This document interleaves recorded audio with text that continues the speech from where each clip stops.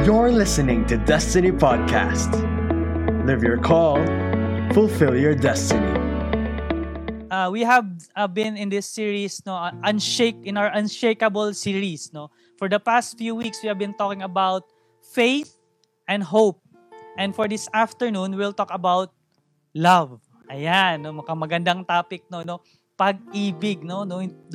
Kahit hindi pa naman Pebrero, but I believe, no, napapanahon din ito. Lalo na ngayon, no, na nasa lockdown tayo. No, all of us, no, this is really, I believe, uh, all of us can relate, no, to this topic, no, the topic of love. No, na-realize ko that, we are a social being, and because of this lockdown, no, yung quarantine na nangyari, no, I believe yung siguro lalo na dun sa mga yung love language nila, no, is touch and time. Siguro talagang challenge tong time sa kanila ngayon, right? And so I believe every one of us can relate, and I believe God has something for us this very afternoon. So before we continue, before we go to the Word, can I just invite you to pray with me? Okay, sige, pray po tayo. Lord, we thank you, O God, Lord, for this beautiful afternoon that you've given us, O God. Lord, thank you for that awesome time of worship, O God. Indeed, you are our unshakable God. And Lord, we just want to honor you this afternoon. I pray, O God, Lord, that let every heart, let every mind, O God, Lord, be focused in your word right now, O God. Lord, I pray that let there be no distractions, O God, Lord, as we listen to your word, as we hear from you, O God. Let your spirit, O God, Lord, touch every one of us, O God, Lord. Refresh us, Panginoon, with your word. Encourage us with your word. Renew our hearts, renew our mind, O God, Lord. Our perspective, O God, Lord, of who you are and how great your love is for us, O God. In Jesus' name, O God, Lord. Father, Holy Spirit, we just invite your presence to be with us for the rest of our service. In Jesus' name, amen and amen. All right, so in 1 Corinthians chapter 1, verse 13, no, says in this verse, so now, faith, hope, and love abide. These three, but the greatest of this is love. No, but the greatest of this is love. So these are the three main pursuits. No, I believe I have shared already this with the previous weeks. No, these are the three main pursuits in a Christian life. No, so we see that these three things are very much closely related. No, in the verse 1 Thessalonians 1, chapter 1, verse 3, no, sabi dito, remember without ceasing your work of faith, your labor of love, and patience of hope. No, we see those three things, faith, hope, and love in our Lord Jesus Christ in the sight of our God and Father. No? And also in Colossians chapter 1, verse 4 to 5, sabi din dito, since we heard of your faith in Christ Jesus and of your love for all the saints, because of the hope which is laid up for you in heaven. No? We see those three things in these verses, no, of which you heard before in the word of the truth of the gospel. So, these three things, I believe, is yun nga yung main pursuit natin as a Christian. And for this afternoon, we will be talking about love, no? Yung series natin is entitled Unshakables, no? What does unshakable mean? Okay? So let's define, no, the word unshakable, no? Yung meaning niya, no, when you search for it, is not possible to weaken or get rid of, no? It is not possible to weaken, no? Hindi mo siya kayang pahinain or tanggalin or something that you cannot just get away from, no? Unshakable also means not able to be shaken. Okay? Kaya nga unshakable. All right? Unable to be disputed, okay? Or questioned. Right? So it is clear, no, it is something that is solid, something that that is intact. And when I was preparing for this, God reminded me, if we will be talking about being unshakable in our life, then we need to talk about our foundation. Because when you say something is unshakable, no, like a home or a building, no, when an earthquake happens, no, nagmo-move siya but it remains intact after that earthquake, no, or after a calamity. It remains intact. And so with our lives, no. And I believe, no, yung lockdown na to, it brought us, no, it tested us in a lot of areas of our lives. And I believe, no, because of this lockdown, there are a lot of things that were exposed in our lives, in our homes, no? Even me, no, personally, no, dami kong nakitang kailangan kong i-improve, no? Mga kailangan kong baguhin in our family during this lockdown. And that's why we need to talk about our foundation, no? Being unshakable deals a lot with our foundations. And can you go with me, no? If you have your Bibles with you, can you open with me in Mark chapter 7 verse 24 to 27. Ano, I believe familiar tayo sa verse na to. It talks about the wise and the foolish builder. Okay? Let me just read. Mark chapter 7 verse 24 to 27. Everyone then who hears these words of mine and does them will be like a wise man who built his house on the rock. And the rain fell, and the floods came, and the winds blew and beat on that house. But it did not fall, because it had been founded on the rock. Verse 26. And everyone who hears these words of mine and does not do them will be like a foolish man who built his house on the sand. And the rain fell, and the floods came, and the wind blew and beat against that house, and it fell, and great was the fall of it. Just to give us a background, before Jesus told this parable, the story of the wise and the foolish builder, no, Jesus already teach the people, that the crowd that were following him, a lot of things, no. If you know this is the great Sermon on the Mount. Jesus talked about a lot of things before this parable, no? So, Jesus talked about the beatitudes, no? Yung blessed are the poor in spirit, blessed are the meek, they will inherit the earth, blessed are those who hunger and thirst, etc., etc. He also talked about being the salt and light, no? That we are salt and light, no? Also, Jesus talks about the fulfillment of the law, no? He also talk about murder, divorce, no, adultery, loving your enemies, no, giving to the needy, prayer, not worrying, no, judging others. And then the story about the trees and its fruit. So Jesus basically talk about a broad set of topics. And then in conclusion, no, in other translation, yung verse 24, sabi nun, therefore, no, if everyone, okay, may word na therefore. So, in conclusion, no, after Jesus taught all those things, he told this parable. The parable of the wise and the foolish builder. No? So, if we are going to be unshakable in this life, we need to be like the wise builder. No? Dalawa lang po yung tinukoy dito na uri ng tao. Wise and foolish. And I pray that every one of us, no, and I believe all of us, would want to be like that wise builder who builds his house on the rock. No? We need to believe and live out the word of God in our life. No? So yun nga during this pandemic, no, yun nga no one expected na ganito katindi yung effect nito. Right? In our economy, in our families, in our relationships, in our careers, in our academics. And it's like yun nga, yung sinasabi nun, when the rain fell, no, when the floods came and the winds blew, it tested our foundations.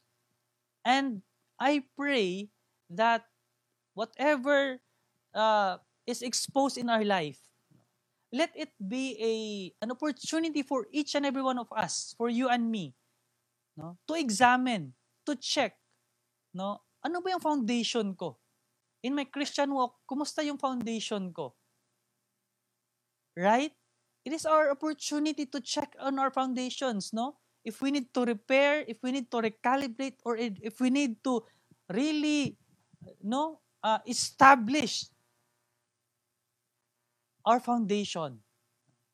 And I hope that as we go to the word this afternoon, let it be a time for us, no, to check the foundation of our lives, right? That we will be like that wise builder. Kasi dun sa parable, sinabi ni Jesus that both of them heard. There's no question, both of them heard.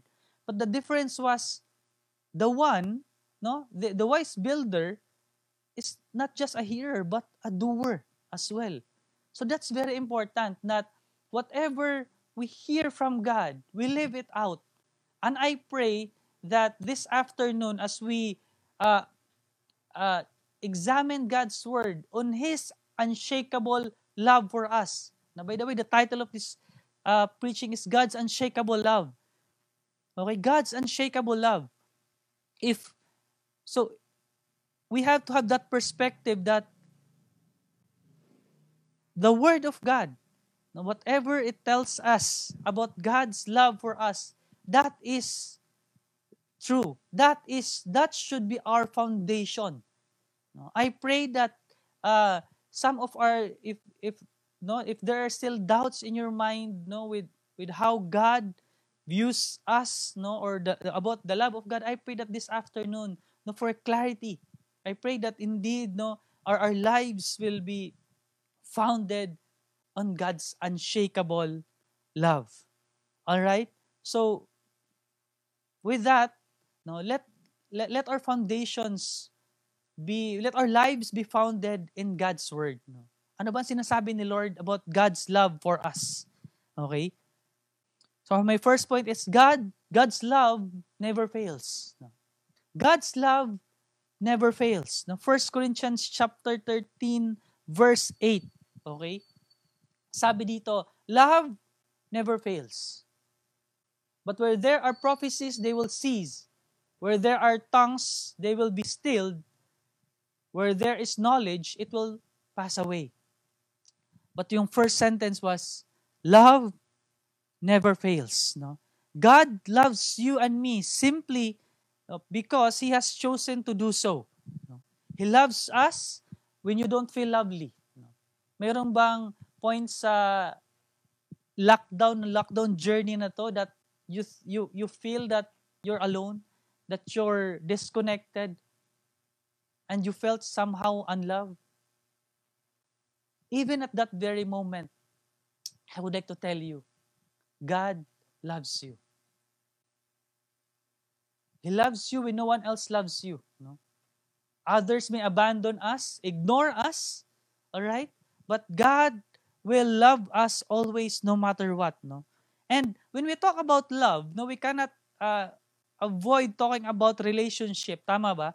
Kasi when you say that, when you talk about love, there is an object of that love, right? So right now, I want us to think about the people in our world, or the people that surrounds us. If you're married, your husband or your wife, or your kids. If you're studying, you can also think about your teachers, your professors, your friends, your office mates, your best friends, all right? Your parents, or your the people around you. I want us to remind ourselves, sino ba yung mga tao, lalo na sa lockdown na to, yung madalas nating kausap, madalas nating kahalubilo. And I believe most of us, if not all of us, it is our family, right? Kasi nga na-lockdown tayo. Alright? So, and then let me ask you this question. Aren't those people valuable? Right? Aren't they essential? Talk about essential workers, no, no lockdown, no, sila yung talagang kailangan, no. And I believe the answer is yes, no. Are this relationship worth whatever it takes to keep them healthy, no? To keep our relationships with these people healthy? Yes. But granted that people can be difficult, no, no. How many of you would agree to that, no? That really yun, nung lockdown na to, talagang na-challenge yung relationship natin sa family, no? Yung patience natin, no? Yung yung love, no? Yung understanding towards one another, right? And granted that that people are difficult, but still, what's more important than people, right? What's more important than people? Now I want us to think of it this way, no. When we are in our deathbed, no. For example, no, think of it, no. I want you to imagine with me, no, if you are in the hospital or in your home and you are at the end of your life, no. Where you will where will you turn for comfort? Will you check your or will you hug your diploma degree or your masteral or your PhD that is hung on the wall? Or will you ask someone to take you to your expensive car? Or will you take comfort in seeing your bank account, no? Or the money that you have in the bank? Will those things comfort us? I believe not, right?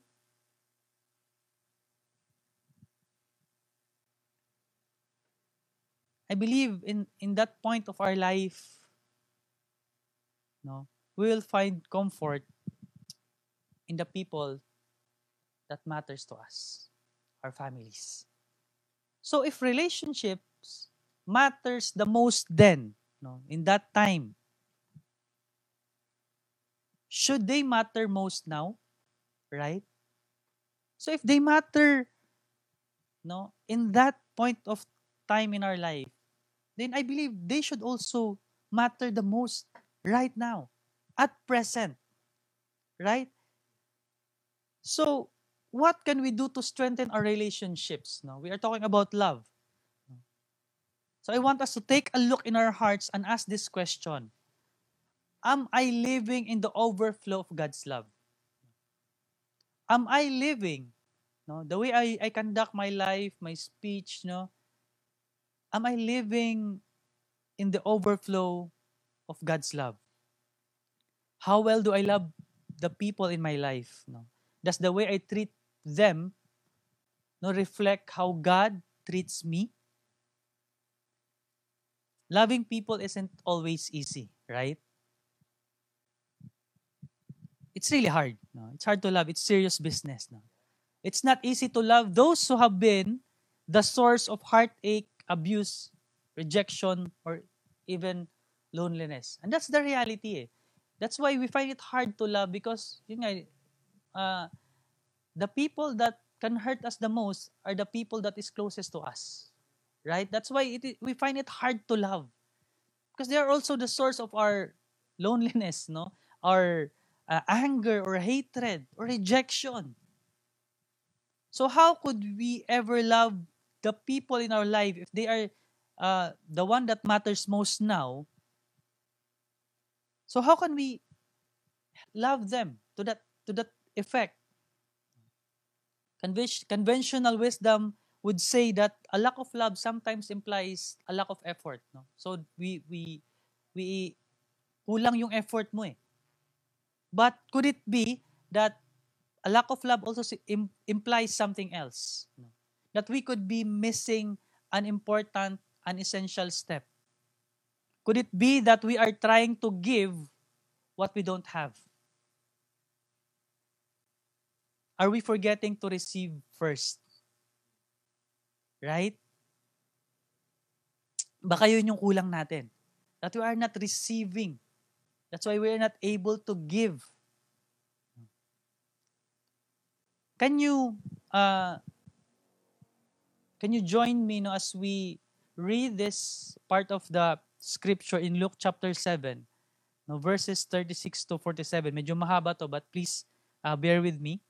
Luke chapter 7, verse 36 to 47. Says here, one of the Pharisees asked him to eat with him. And he went into the Pharisee's house and reclined at the table. And behold, a woman of the city who was a sinner, when she learned that he was reclining at the table in the Pharisee's house, brought an alabaster flask of ointment, an expensive perfume. And standing behind him at his feet, standing behind Jesus, weeping, she began to wet his feet with her tears and wiped them with the hair of her head and kissed his feet and anointed them with the ointment. Now, verse 39. Now when the Pharisees who had invited him saw this, si Simon, he said to himself, if this man were a prophet, he would have known who and what sort of woman this is who is touching him, for she is a sinner. Verse 40 says, and Jesus answering said to him, Simon, I have something to say to you. And he answered, say it, teacher. Verse 41, a certain moneylender had two debtors. One owed 500 denarii and the other 50. When they could not pay, he canceled the debt of both. Now which of them will love him more? Simon answered, the one, I suppose, for whom he canceled the larger debt. And he said to him, you have judged rightly. Then turning toward the woman, he said to Simon, do you see this woman? I entered your house. You gave me no water for my feet, but she has wet my feet with her tears and wiped them with her hair. You gave me no kiss, but from the time I came in, she has not ceased to kiss my feet. You did not anoint my head with oil, but she has anointed my feet with ointment. Therefore I tell you, her sins, which are many, are forgiven. Wow. For she loved much. But he who is forgiven little loves little. Wow. No? In that story, no, makita natin that Simon, one of the Pharisees, invited Jesus to his house, no, to have a talk, and in their culture, no, pag may mga gano, no, people can join, no, can join with them. So apparently this woman, no, in the other gospel, no, he was portrayed as a prostitute, no, a sinner, no. He also came within that meeting, and the moment, no, Jesus entered Simon's house, no, he broke this alabaster jar, no, na in the other gospel, sabi doon, it is a year's wage worth, no, ganun kamahal yung yung perfume, yung ointment. Kasi in their culture, no, pag may bisita ka, during their time, dahil yung mode of transportation is walking, no, as a sign of hospitality, you will wash or provide water, no, for your guests, no, para hugasan nila yung paa nila.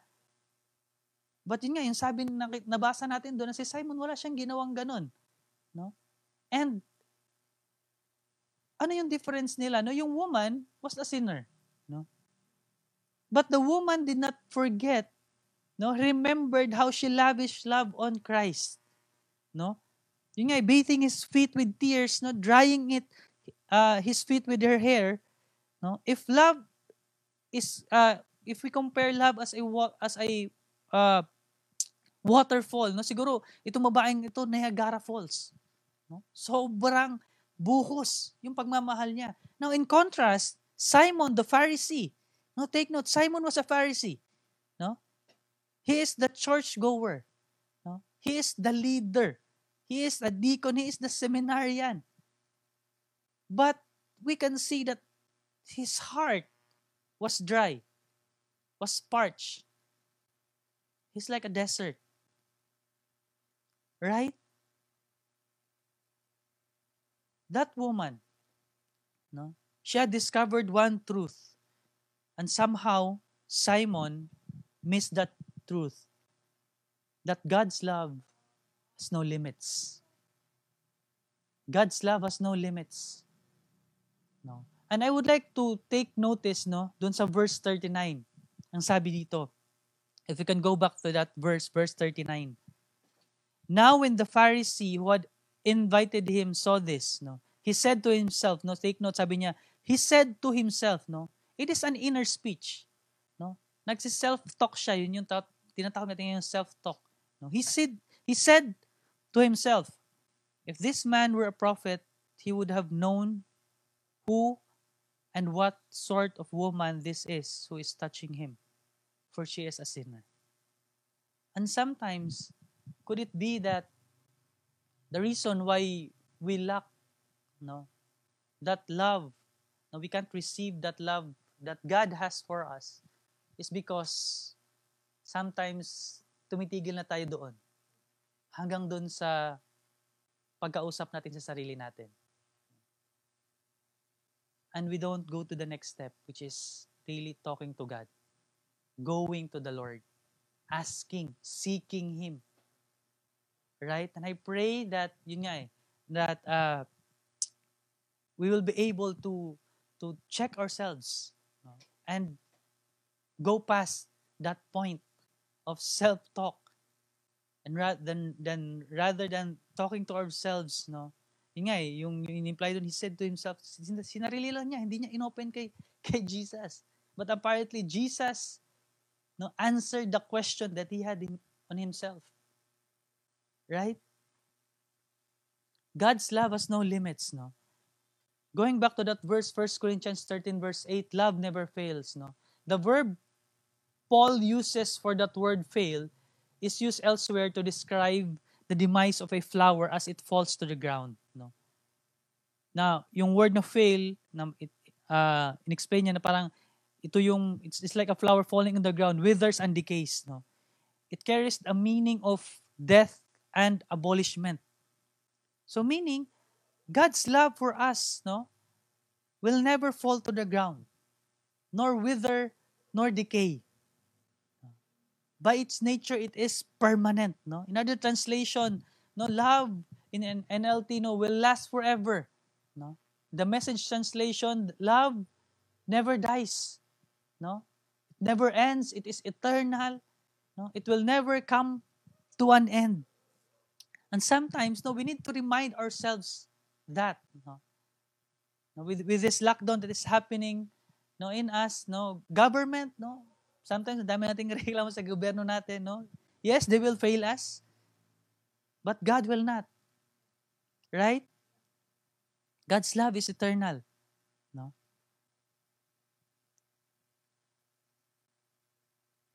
How could could have a love like this, no? No one has unfailing love, no? No person can love with this perfection. And you're right, no? No person can. But God is not a person. Right? Unlike our love, His love never fails. His love is unshakable. It is permanent. No? We cannot get rid of it. No? That is what the word is telling us. His love is immensely different from ours. Tama ba ganito yan eh? Our love depends on the receiver of the love. No? Now, I want us to examine, no, ourselves. No? Our love depends on the receiver of the love. No? For example, no, I have this experience when I was, I think, last year, no, December, when we have our vacation in the province, pagdating namin sa airport, no, my brother-in-law, sinundo niya kami sa airport. And so after we got our baggage, no, tama ba sa airport ang daming tao? Right? But, given na ang daming tao doon, tama ba, hindi ka naman siguro, if you're an ordinary person, you will not feel the same way to each and every person that you saw. Right? For example, ngayon, kahit sa bahay nyo na lang ngayon. Right? Iba-iba yung measure mo ng love. Tama ba? Kaya parang mas mahal natin yung taong mahal din tayo. Right? Parang mas gusto natin yung taong gusto din tayo. And I believe that's human eh. But that is also the difference of us and God. Right? When we look at people, no, lalo ko sa airport, no, kahit ang daming tao, nung nakita namin siya, no, talagang natuwa kami. Iba yung galak namin. No, hindi kami natuwa sa madaming tao. No, nakita namin ng ganun, may ganun bang tao na nakita mo yung baggage, no, yung baggage counter, no, galak ka, no, tuwang-tuwa ka, nakita mo yung security guard, no. Hindi naman, tama, parang hindi normal 'yun. That's why yun yung difference natin kay Lord eh. We cannot compare His love to the way how we love. Right? Because He is not a person. He is God. Our love will be regulated by the appearance and even personalities of people. No? Even when we find few people that we like, our feelings still fluctuates. How they treat us will affect how we love them. Right? That's so true. How they treat us will affect how we love them. No? Towards our family, even towards our disciples. Sa mga tao natin, tama, mas madalas natin kinakausap yung mga disciple talaga na nagre-reply. Right? But we find it hard, no, to really extend love or, no, even me personally, no, nag-struggle ako doon na parang, Lord, bakit naman to hindi nag-reply, no? Ginawa mo ng lahat, tumambling ka na. No, nag-circus ka na, but to no avail. No, and sometimes yun nga eh. But you know what? God's love is different. Right? God's love is different.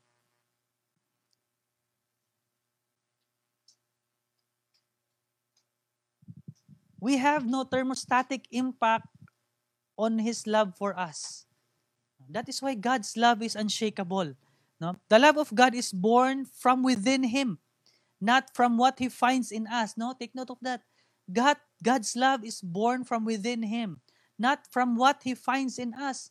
Because sometimes we think na parang mas pinapakinggan tayo ni Lord, mas nararamdaman natin na anak niya tayo kung meron tayong ginagawang mabuti, no, or may nagagawa tayo para sa Kanya.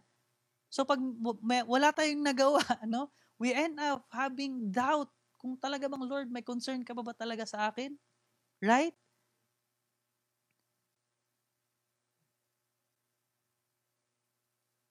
Charles Wesley said, He had loved us because He would love. Not because of what we have. His love is uncaused and it's spontaneous. No? Does He love us because of our goodness? Because of our kindness? Or because of our great faith? No. He loved us because of His goodness, His kindness, and great faith. In 1 John chapter 4 verse 10, it says here, this is love. Not that we love God, but that He loved us. I want us to make that as a foundation of our life. No, maybe you are struggling right now. No, maybe you have been compromising for quite some time. No, you started okay at the start of this quarantine, this lockdown, but eventually some things, no, went wrong. You give in, you compromise. But you know what? This word tells us that this is love. Not that we love God, but He loved us. I want to remind you that God loves you. God's hand is not too short to reach out wherever you are in your walk with Him. Because God's love is unshakable. You cannot get rid easily, no, of God's love for us. Amen? Doesn't this comfort us? That God's love does not hinges on ours. No, the abundance of your love does not increase His. No? Pag mahal natin na mahal si Lord, talagang mas lalo bang minamahal niya tayo? Hindi rin. Right? The lack of your love does not diminish His love for you. Amen?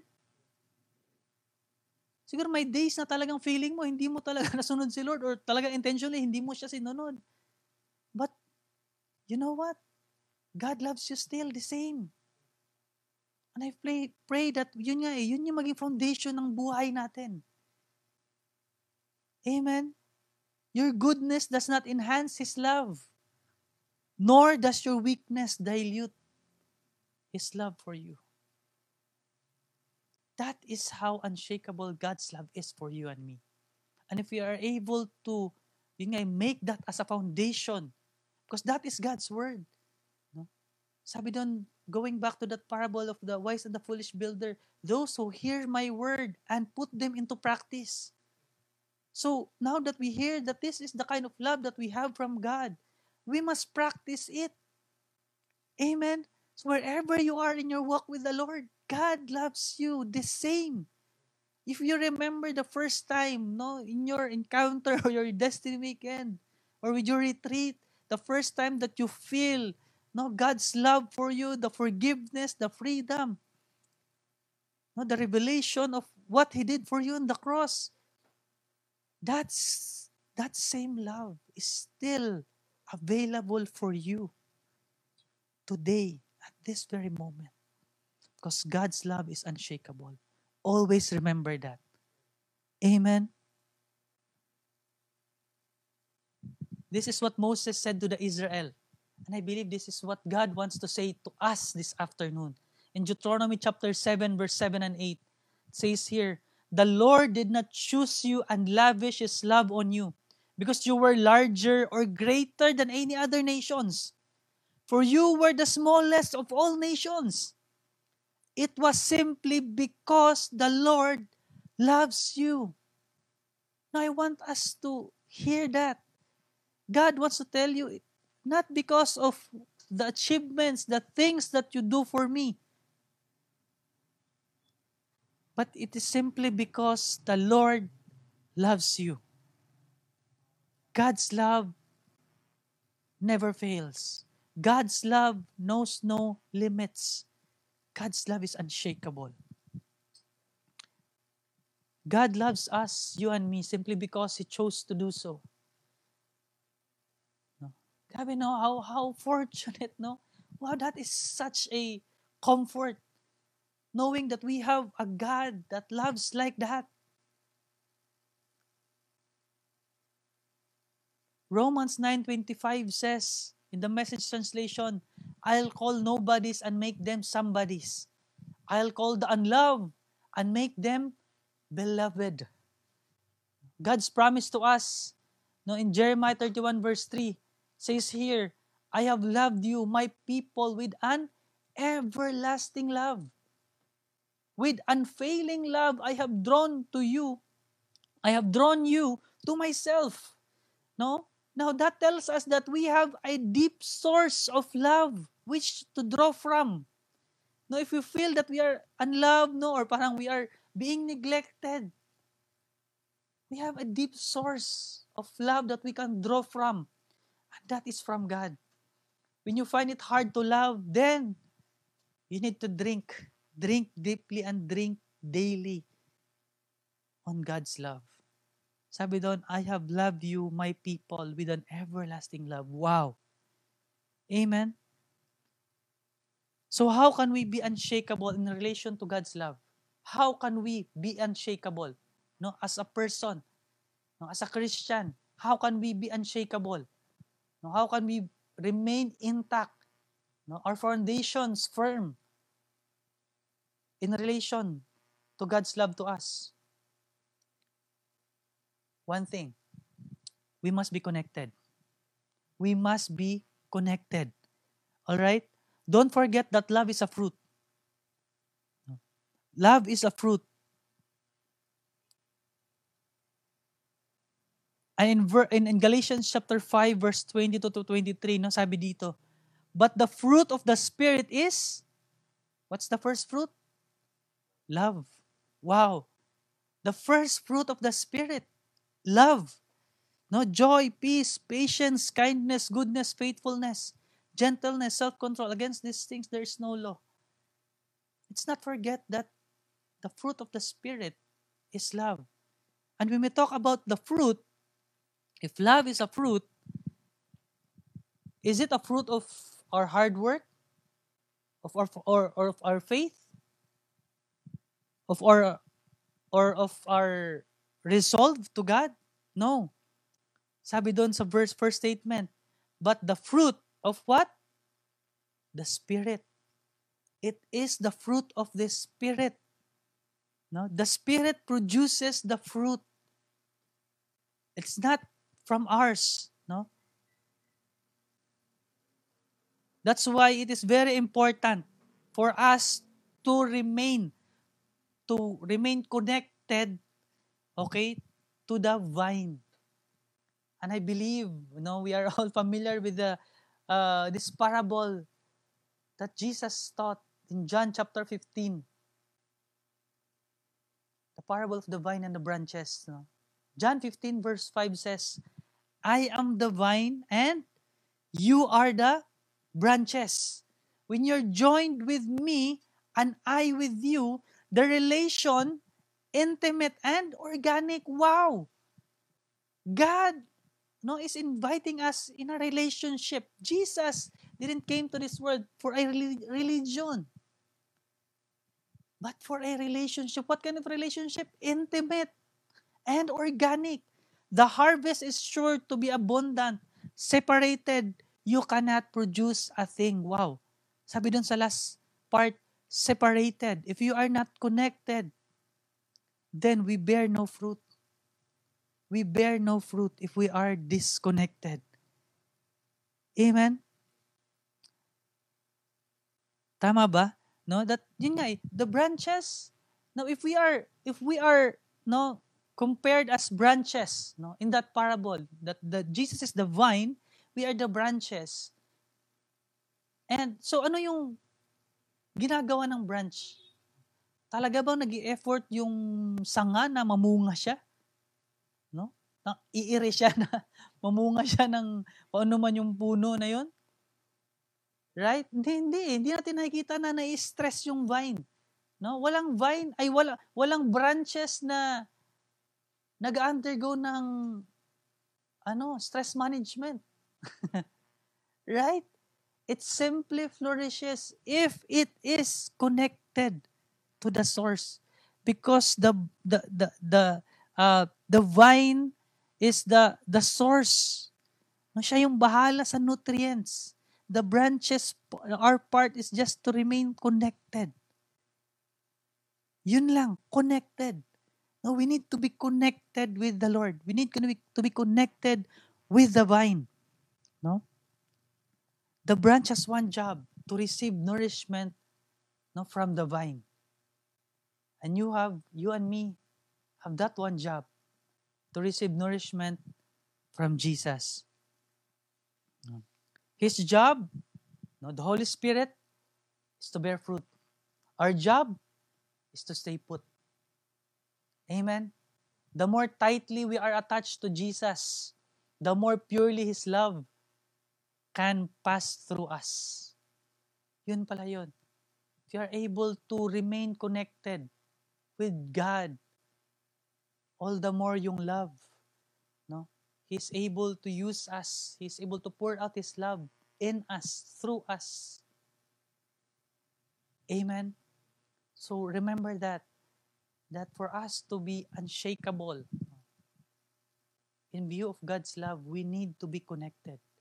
Connected with God and also connected with the church. Connected, when I say church, it's the people. No? Not really the building, because there's no building right now. No? But it's the people. Your life group leader, your pastors. We need to be connected with them. There's no such thing as a Lone Ranger Christian. Ikaw lang at si Lord. No. Right? God tells us that we are part of a body. Amen? So that's why we need to be connected first and foremost with the Lord. Our relationship, we need to cultivate our relationship with God. No? Our devotions to the Lord. And also we need to be connected with our leaders, with the people, with our friends. Amen?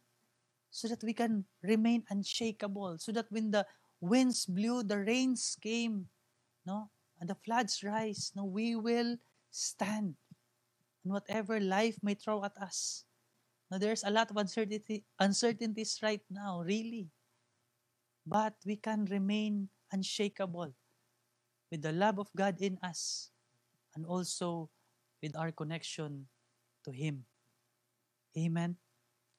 And I would like us to to have this, and I'm ending with this, no? Let's rewrite 1 Corinthians chapter 13, verse 4 to 8. No? Rewrite natin yung 1 Corinthians chapter 13, verse 4 to 8. And right now, I want, kailangan ko dito ng audience participation. No? So if you are uh, uh, joining us, no, with your family or with your friends, no, if you have someone with you, so encourage them. So, okay, so we will recite this, no, you and me. So kailangan ko ng participation nyo dito. Now, let's rewrite 1 Corinthians 13, verse 4 to 8. Not with your name or Jesus' name, but with both. Okay? With both. We need to read it aloud with your name in the blank and see what you think. Now, can we flash the verses? Okay?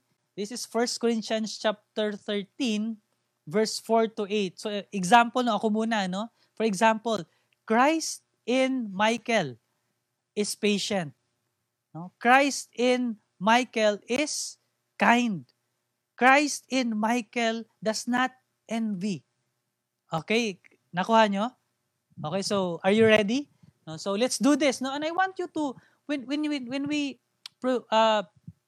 prophesy this or when we confess this, I want you to have faith in your heart that really, no, let this be the cry of our hearts. Let this be the cry of our hearts. No, and I pray for the Holy Spirit to be with us as we speak this out, as we speak these words. No. So if you're ready, okay. So let's read this together, no, aloud. No, on that blank, state your name, okay? So, 1, 2, 3, go. Christ in Michael is patient. Christ in Michael is kind. Christ in Michael does not envy. Christ in Michael does not boast. Christ in Michael is not proud. Christ in Michael is not rude. Christ in Michael is not self-seeking. Christ in Michael is not easily angered. Christ in Michael keeps no record of wrong. No? Amen. Christ in Michael does not delight in evil, but rejoices with the truth. No? Amen. Christ in Michael always protects, always trusts, always hopes, always perseveres, and Christ in Michael never fails. Amen. Now, can we just end with a prayer? Can we just be in the atmosphere of prayer right now? Lord, indeed, we say yes and amen to that. Lord, we thank you, God, Lord, for your word. Thank you for your unfailing love. I want us to be in that atmosphere of prayer right now. Yes, Lord, that you in our lives, Lord, wherever we are in our walk with you, maybe some of us, Lord, we have been struggling.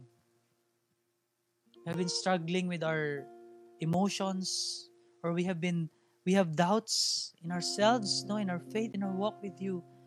But Lord, let that word, oh God, Lord, be real, oh God, Lord, be the foundation in our life this afternoon, tonight, oh God. That Christ in us, that you in our lives, Lord, your love never fails us. Lord, let those people, oh God, Lord, who have been struggling in their walk with you, Panginoon, Lord, I pray, oh God, Lord, to strengthen their resolve to pursue you, God. Help them to stand up. Lord, give them strength to step forward in their walk with you. In Jesus' name, Lord, I pray right now, oh God, Lord, for the leaders, oh God, Lord. May iba, oh God, Lord, siguro nanghihina na. Maybe you have been experiencing rejections, disappointments, maybe with the people that they have, or even with their family, oh God, Lord. I pray, oh God, Lord, that let your love, Lord, overflow in their life. Lord, they need patience, oh God, Lord. I pray for your patience, oh God, Lord, to abound in their hearts, oh God. That they will be able to persevere to, Lord, to advance your kingdom, oh God. Lord, for our families, Panginoon, O God, Lord. Lord, we declare your Lordship over our families right now. Christ in us, Christ in our family, Panginoon. You in our family, Panginoon. We'll be able to cultivate love. That we will be able, O God, Lord, to erase any record of wrong that has done to us by our loved ones, Lord. In Jesus' name, I pray, O God, for the spirit of forgiveness to be in us. In Jesus' name, O God. In Jesus' name, Lord. And I pray, O God, Lord, Lord, for those people, O God, Lord, that they feel, O God, Lord, that they are too far. They have gone too far, O God, Lord. They have walked too far from you, Panginoon. I pray for your love to just capture them, O God. Just reach out to them, Lord. And remind them, Lord. Remind them, O God, Lord, that your love never fails. That your love knows no boundaries. Just like that prostitute, that immoral woman, O God, Lord, who have poured out his life, who have washed your feet, O God, Lord, with her tears, and wipe it with her hair, Panginoon. I pray, O God, Lord, I pray for your forgiveness, Lord. Lord, for if you have sinned, O God, Lord, if you have walked away, if we have rebelled against you, Lord, forgive us, O God. I pray that your love, O God, Lord, will wash away any form of sin, any trace of sin in our life, O God. In Jesus' name. And let your love enable us, O God, Lord, to love back people, Panginoon. I pray that, Lord, we will be able to receive that kind of love from you, Lord. Let every heart, O God, Lord, be tender, be a good soil, O God, Lord, for your word. And Father, I pray, O God, Lord, that remind us, O God, that this should be the foundation of our relationship with you, Lord. That nothing, Lord, can separate us, Lord, from your love. That your love never fails, O God. In Jesus' name, O God. You love us, O God, Lord. Thank you, O God, for reminding us that you love us not because of what we did for you, O God, Lord, but because you just simply love us, Lord. And I pray that those things that we do for you in the ministry, Panginoon, is just an effect. I pray, O God, Lord, for those people, O God, Lord, that, Lord, maybe their hearts are not right, O God, Lord. Their motives are not right. That they are doing things, O God, Lord, to gain your love. I pray right now, O God, Lord, that renew their minds, O God. I pray that Lord, we will have the right perspective. That we are doing these things because, O God, Lord, you first love us. And not because we want, O God, Lord, we seek of your love. But this will just be the works that we do, Panginoon, O God, Lord. It's just an overflow of the love that we receive from you, Lord. I pray, O God, Lord, that as we go back to your word, Lord, as we read our Bibles, I pray, O God, Lord, that we will be once again delighted, Panginoon. Lord, for those people, O God, Lord, that they felt, O God, Lord, that they have been separated, O God, Lord, from the vine, for those branches, O God, Lord, I pray, Lord, right now, O God, call them, Panginoon. Connect them once again, O God. Thank you, O God, Lord, for reminding us. Maybe, O God, Lord, that's the reason why you tell us, Lord, before you left here, O God, Lord, you said in your word, O God, Lord, that when you are doing a covenant, Panginoon, with your disciples, remember. Say the word remember, O God, Lord. Remember this. Remember what I did for you on the cross. We will make a covenant with one another, Panginoon. Because indeed, O God, Lord, we easily tend to forget the things that you did. Lord, the purity, O God, Lord, the power, O God, Lord, the strength of your love for us. And thank you for reminding us this evening, O God, that your love never fails, that your love knows no bounds, O God. Thank you, O God, Lord, for calling, O God, Lord, calling us. Thank you for looking in our lives, O God, Lord. In Jesus' name, O God. In Jesus' name. And right now, if you are that person, if it's your first time to be with us, or it be your second or third time or nth time, but you have not really given your life to the Lord, I want to give you this opportunity. You want to say, Lord, I want that kind of love. I want to give you this opportunity to give your life to the Lord. I will just lead you into a simple prayer of surrender. If you're that person, you want to say, Lord, I want to give my life to you. I want to receive that kind of love, Lord. I want that love. That is the love that I'm looking for. If you're that person, you want to give your life to the Lord, just follow me in this simple prayer. There's no magic in this prayer, but I want you to pray this with all of your heart. Follow me in this simple prayer. Lord, thank you for your life. Thank you for what you did for me on the cross. And right now, I want to ask forgiveness for my sins. I want to invite you in my life. I open my heart to you. I want to make you my Lord and personal Savior. In Jesus' name, amen. For those people who pray that prayer, can I just continue to pray for you some more? Lord, I pray, O God, Lord, for those people who pray that prayer, give their lives to you, Lord. Indeed, O God, Lord, continue to do the good works that you have started in their life. Father, I pray, O God, Lord, that you open their eyes, O God, Lord, so they may see the beauty of your word. I pray even right now, O God, Lord, that, Lord, they will feel your love, O God, Lord, for you. Lord, I pray for healing, O God, Lord. Lord, if the emotional healing, O God, Lord, that you will remove any negative words or negative thoughts or the things, O God, Lord, that they have been carrying, O God, or the struggles that they are going through right now, O God. I pray that, Lord, I pray, O God, Lord, for your love, O God, Lord, to abound in them, Panginoon. I pray, O God, Lord, that as they walk with you, Panginoon, O God, Lord, I pray, O God, that, Lord, you will indeed encounter them, Panginoon, in their reading, when they are praying, O God. I pray that you will encounter them, Panginoon. I pray for that relationship to prosper, O God, Lord, in Jesus' name. And right now, I just want to invite those people now. I want to pray prayer of rededication. If you are that person, you have been walking with the Lord, but somehow along the way, maybe during this lockdown, even before this lockdown, something went wrong, and then you eventually compromise, and then you intentionally or eventually, are separated.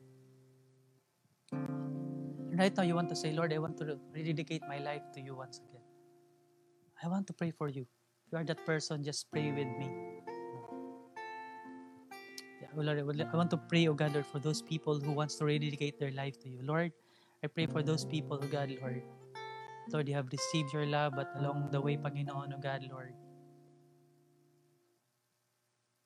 something went wrong, O God, Lord, they have sinned, or Lord, the enemy was able, O God, Lord, to entangle them, O God, Lord, or maybe they went back to their vices or struggles, O God. Lord, right now I pray, O God, Lord, that let your love, O God, Lord, let your love, O God, Lord, overflow in their life right now. Lord, as they dedicate to you, the Lord, as they connect to you once again, Panginoon, I pray, Lord, give them boldness, O God, Lord. Boldness to reach out, O God, Lord. And the humility, O God, Lord, to reach out, O God, Lord, to the church, to their leaders, Lord, to us, the pastors, Panginoon. First of all, to you, Lord. I pray, O God, Lord, for humility, and I pray for your grace to be in their life, so that they will be able, O God, Lord, to walk, O God, Lord, to continue their walk with you. That they will be, O God, Lord, that your love will be the foundation of their life, will be the foundation, O God, Lord, of their walk with you. And I just pray for your love, O God, Lord. Your love, O God, Lord, wash away, Lord, any form or any trace of sin in their lives. In Jesus' name, Panginoon. I pray, O God, Lord, that you will give back, O God, Lord, the joy of their salvation, Lord. And the strength, O God, Lord, to carry the work that you have for them, Lord. In Jesus' name. Lord, we thank you. We honor you, O God, Lord. In Jesus' name, amen. You're listening to audio from Destiny Church. If you would like to check more resources or donate to this ministry, you can download the Destiny Church PH official app or log on to www.destinychurch.ph/give.